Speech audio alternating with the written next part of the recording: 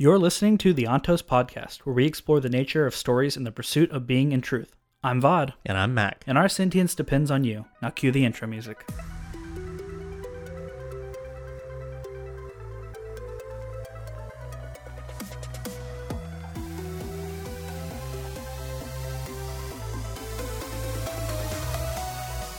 All right, well...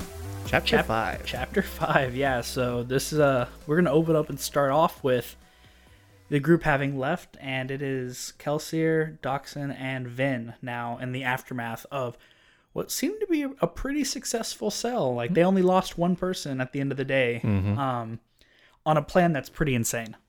Yeah, I mean, you only had one guy walk out. That's like a decent success rate, good hit rate.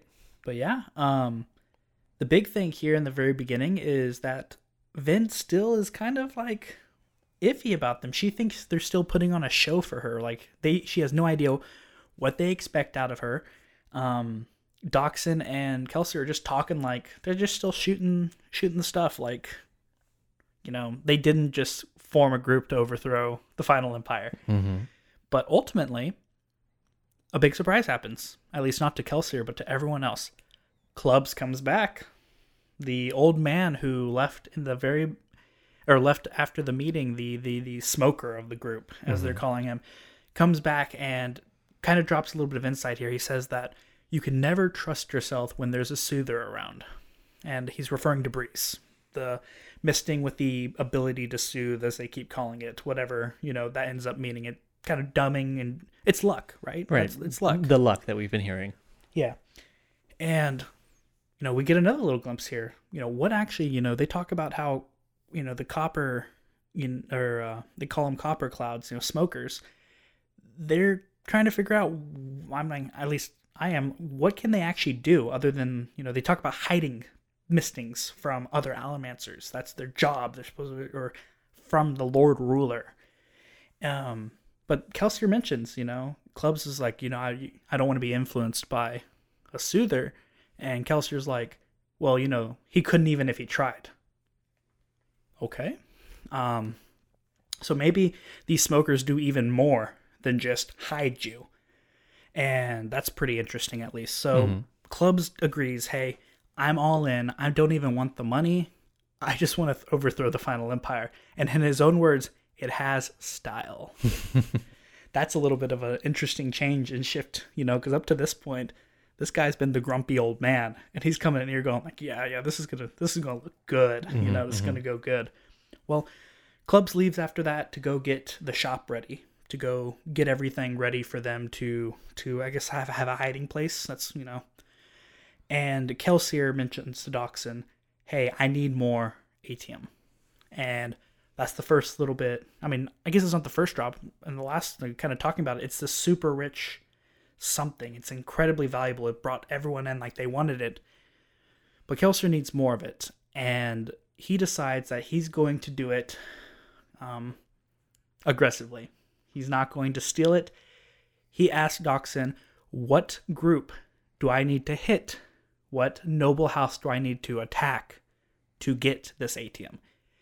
And Dockson mentions Venture, which we've heard them before. We heard them in the prologue. Venture is the big dog, the big noble house, the ones that are, at least at this point, in charge. One of the bigger ones, one of the bigger noble houses. And he, you know, Kelsier mentions that he ran out because he bought some sort of contract from somebody, and he also mentioned that he used it killing Lord Tresting. So, I mean, it at least implies there's some power associated with it. Yeah, it has to be something a Mistborn can use at this point, right? Like, is it another metal, whatever it is? If he used it to kill Lord Tresting, we saw that damage that he was able to inflict here on the plantation. And you know what? We're in for a lot more carnage in this chapter, as this kind of discussion is going to be a lot shorter for this episode, because really, I'm not going to sit here and recap Brandon's excellent writing in the fight. Lots of fight scene. Yeah. It's a lot of fight scene. But what we kind of get here is that Kelsier kind of refers to Clubs before he leaves as like this bored old man that is attracted to vision. And he mentions how him and Mare, his wife, you know, how they Well, they with Doxin kind of like ruled Luthadel essentially, and I say ruled, but they were Very well-known, successful thieves. Yeah. Well-known because of their success. Yeah, they were swindling everyone, apparently. I think at one point Kelsier said, this was before I was a normal man. Me and Doxin were both normal men while we were bringing noble houses to their knees. And Mare was a Mistink. She was a Tenai. Yeah, and he mentioned that Mare never got to see him snap. Whatever the heck snapping is. Right, because he mentioned earlier, I snapped in the pits. Yeah, and so at this point, we kind of get that confirmation. At least the question I've been asking a lot here is like, who the heck is Doxin that everyone knows him? Well, this is why everyone knows him. He was a part of the biggest crew out there. And, man, they kind of had that moment again where Doxin continues to kind of like nag on Kelsier that he forgets that he's a Mistborn. And really the trip over to the trip that Kelsier takes towards Keep Venture here kind of gives us more insights in on Allomancy. We kind of get to see, he mentions using steel, and we see apparently he sees these blue lines that connect to metal. He mentions some of his old teachers' sayings in his head: don't pull on something smaller than you unless you expect it to come flying at you. Don't push on something bigger than you unless you expect to go flying in the opposite direction. And we get a little bit of insight into at least steel as an allomantic metal and how it's used here. And then we get to the fight. Kelsier arrives at Lord Venture's estate, decides, you know what, I gotta steal some stuff. He kills a bunch of guards, and brutally, may I say, like, when he kills them, I think at one point he mentions, oh, that was a nobleman.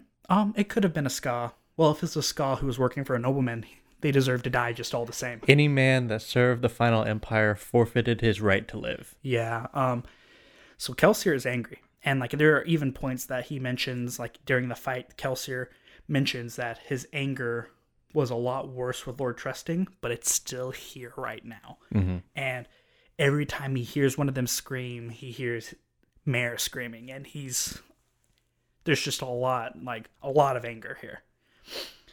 But man, do we get one of the coolest fight scenes up to this point. We get to see why Mistborn are feared. What's he take on, like, I want to say, like, at one point it's like 12 men at once, and then even Allomancers show up at one point and start attacking him. But up until that point, there were specific people designed to fight. Yeah, haze killers. Killers. So he deals with the guards pretty quickly. You see why Mistborns are so effective. He pulls the sword out of one of the guards' hands and cleaves his head off before he can even draw a dagger. Mm-hmm. The other guard, noticing he's a Mistborn, tries to drop the metal off of his body to avoid getting pulled like the other guard did. And all he does is fling the sword at his unarmored body now and kill him. There's nothing you can do, right? There's nothing you can do against these guys. You are a dead man walking when you're up against a Mistborn with no powers. Oh, or so we think, because then the haze killers show up. And these are normal people who are apparently trained and taught how to fight Mistborn. Kelsier mentions how they have no metal on their body. So you can't push or pull them, can't do any of that stuff. They mention how they're trained to work as a group, and they're trained essentially in how a Mistborn fights and moves. If a normal person obviously is not a soldier, they're not trained in a fighting style, but whenever, you're trained one way to fight against a normal person, it's going to be really different when the Mistborn can move in all different directions. They can move the things around in their environment, right? Mm-hmm. And so they're trained with all of that in mind, and they are a lot more effective against Kelsier during this fight. Right, and even still, like during the fight, you feel like Kelsier sometimes loses it, but you never feel like he's overwhelmed. It almost feels like the haze killers are always on their heels, even though they are perfectly specifically designed to take on guys like him. And there's 8 of them. And I think the biggest like injury Kelsier gets is he says he flares his pewter and he lifts up his arm, and he just full on blocks what they call a dueling cane. And he mentions that like any other, this would have broken clean through any normal person's bone, but with pewter infused bone, like he's able to block it, and it's nothing more than just a bruise. But yeah, he ends up killing 7 of them, and the last one just hightails it out because, at that point, why wouldn't you? Right. And the Allomancers show up. The Allomancers are pushing metal, attacking him, and he realizes at this point, I'm pretty spent. He mentions that his metals are running low. One of these noble mistings, was able to apparently pull his vial of metals out of his hand or off his belt before he's able to like refresh everything. And so he just runs. And he jumps out the window. Everyone's cursing. They're trying to follow him. He gets to the bottom. He opens up the safe that he had pulled out of the wall. Well, that's the thing. He pulled it out of the wall. He pushed it out, and it broke into pieces, I think, or something. Yeah, it crashed. It cracked when it hit the bottom. And he opens it up. He gets money, jewels, and he gets atium, which we now realize are these little black beets. And again, like Kelsier's like anger shows because the last thing he sees before he leaves is this mangled and broken corpse of a haze killer he threw out the window. And he goes, man, I almost thought to myself, was this night going to be a waste? Was I not going to have atium? And then I remembered, any night in which a nobleman dies is a good night. Yeah, any night that's ended with the dead nobleman is a successful one. And that's where we're left with this chapter. Again, a very brief explanation of what's happening because 80% of it was an absolutely like fluid fight scene from Brandon Sanderson. I could picture everything that was happening. Right, and it sounds like when you picture it in your mind again, like it seems like it's a chaotic event, but he really, really handles it very well to be able to get you piece by piece about what's going on. Yeah, and one thing I want to mention here, if you felt this way too, listener, the first time I read a Brandon Sanderson fight scene, it sounds weird to say, and trust me, I'm not talking bad here, but like it bothered me a little bit with how formulaic it was. It was like step by step by step. But then I realized it was just a genius way to do it because it lets you view these chaotic events in such a clear way in your head.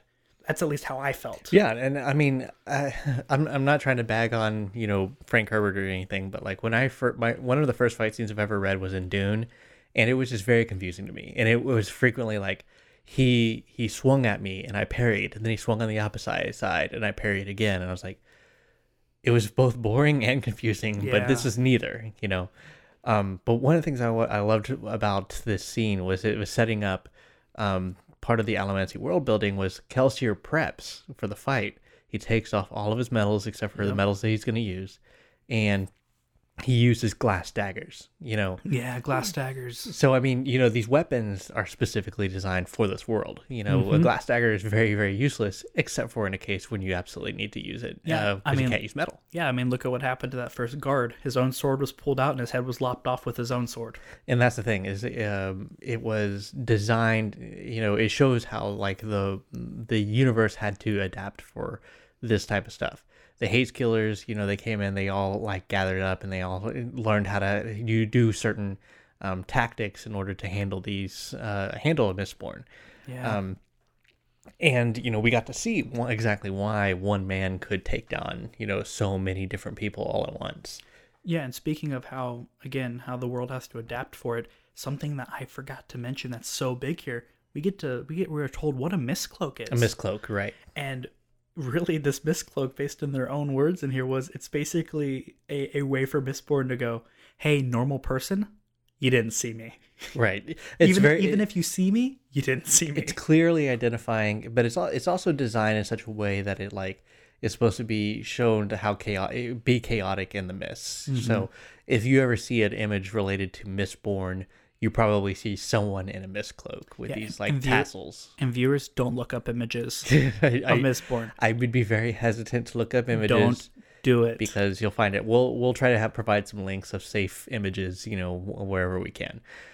But here's another thing I wanted to point out was clubs. Actually, clubs, Dachshund, and all these. How interesting kind of the dynamic they have with each other, because clubs was actually cognizant enough to think, look, this sounds interesting to me, but I need to be certain about it, so I'm going to leave because I need to make sure that Breeze essentially isn't influencing me. Yeah. And then he left and took his time and then came back. And it's funny because you would think that's obvious, right? You would think that if you're around people who can manipulate your emotions, that you obviously should take a minute and get away from anyone who could do that before you agree to something. one other thing I thought was fascinating was clubs at this point should know Kelsier is a Mistborn, but he doesn't think Kelsier would ever manipulate him, even though Kelsier has that power. Yeah. I mean, he says, I need to make sure, He needed to have an idea of like, oh, this is something I actually want. It's not just they're pushing me to do it. Pushing me to do it in any other way that Kelsier usually pushes me to do things. Yeah. But I just thought that was an interesting kind of like dynamic that they ended up developing. We also learned a few things about the metals that they do not extinguish at the same time. He talks about how pewter is one of the fastest ones to go. So this is actually one of the cool things about the magic system we're already learning. We're learning about the drawbacks. Early on we're already learning like there's some things that don't last as long. There are some things that, we're seeing actually some drawbacks that are going to be alluded to later. So that these guys aren't all powerful. Oh yeah, I have super strength, but there is a problem with that. And we're going to be able to address that, a little bit later. Yeah, another big bit of foreshadowing that I think I noticed this time kind of reading through is that you saw how like the vial of metal got pulled out of, Kelsier's hand or belt. I can't remember which one it was. So like even their source of these powers can be manipulated and pulled away. And taken, exactly. And so, I mean, there is a level of weakness that we have to deal with and develop here. We have to kind of account for. Because if you don't account for the fact that your source of power can be taken away, then you're going to be in trouble. One thing I missed on my first read was we know that from the previous chapters that Kelsier was given 30,000 boxings for this job. Yeah. But from what we also know is that from the safe, he probably got more than that from the safe. Because he said he got tens of thousands of boxings and then a bag full of ATM. Now, let's just pretend the ATM, we don't know what the value is. We just know it's very valuable. But outside of that, he got all the boxings, that probably more than what this other guy got him. And he's not even like excited about it. Like he's like, oh, okay, now I'm just gonna pocket these, but the ATM is what he was really there for. I mean, yeah, and you can tell like going based off our previous chapter here, he means it. I think like he's completely gonna go forward with the job, and how it's listed, but his ultimate goal is not the money. Well, you can see like all the joy he pulled from this particular job was killing noblemen and people who serve him. So we're gonna have to see if that doesn't backfire on him. Yeah, and hopefully it doesn't. Hey guys, it's Mac. Thanks for listening to the Altos Podcast. You'll start seeing regularly scheduled episodes starting November 14, 2022. If you'd like to follow us, please consider subscribing. We're a small project, so please support us with likes and comments because that's what the algorithms crave. If you're listening to the YouTube channel, please hit the notification bell. And if you really want to give us a boost, consider supporting us on Patreon so we can give Vaud a better mic.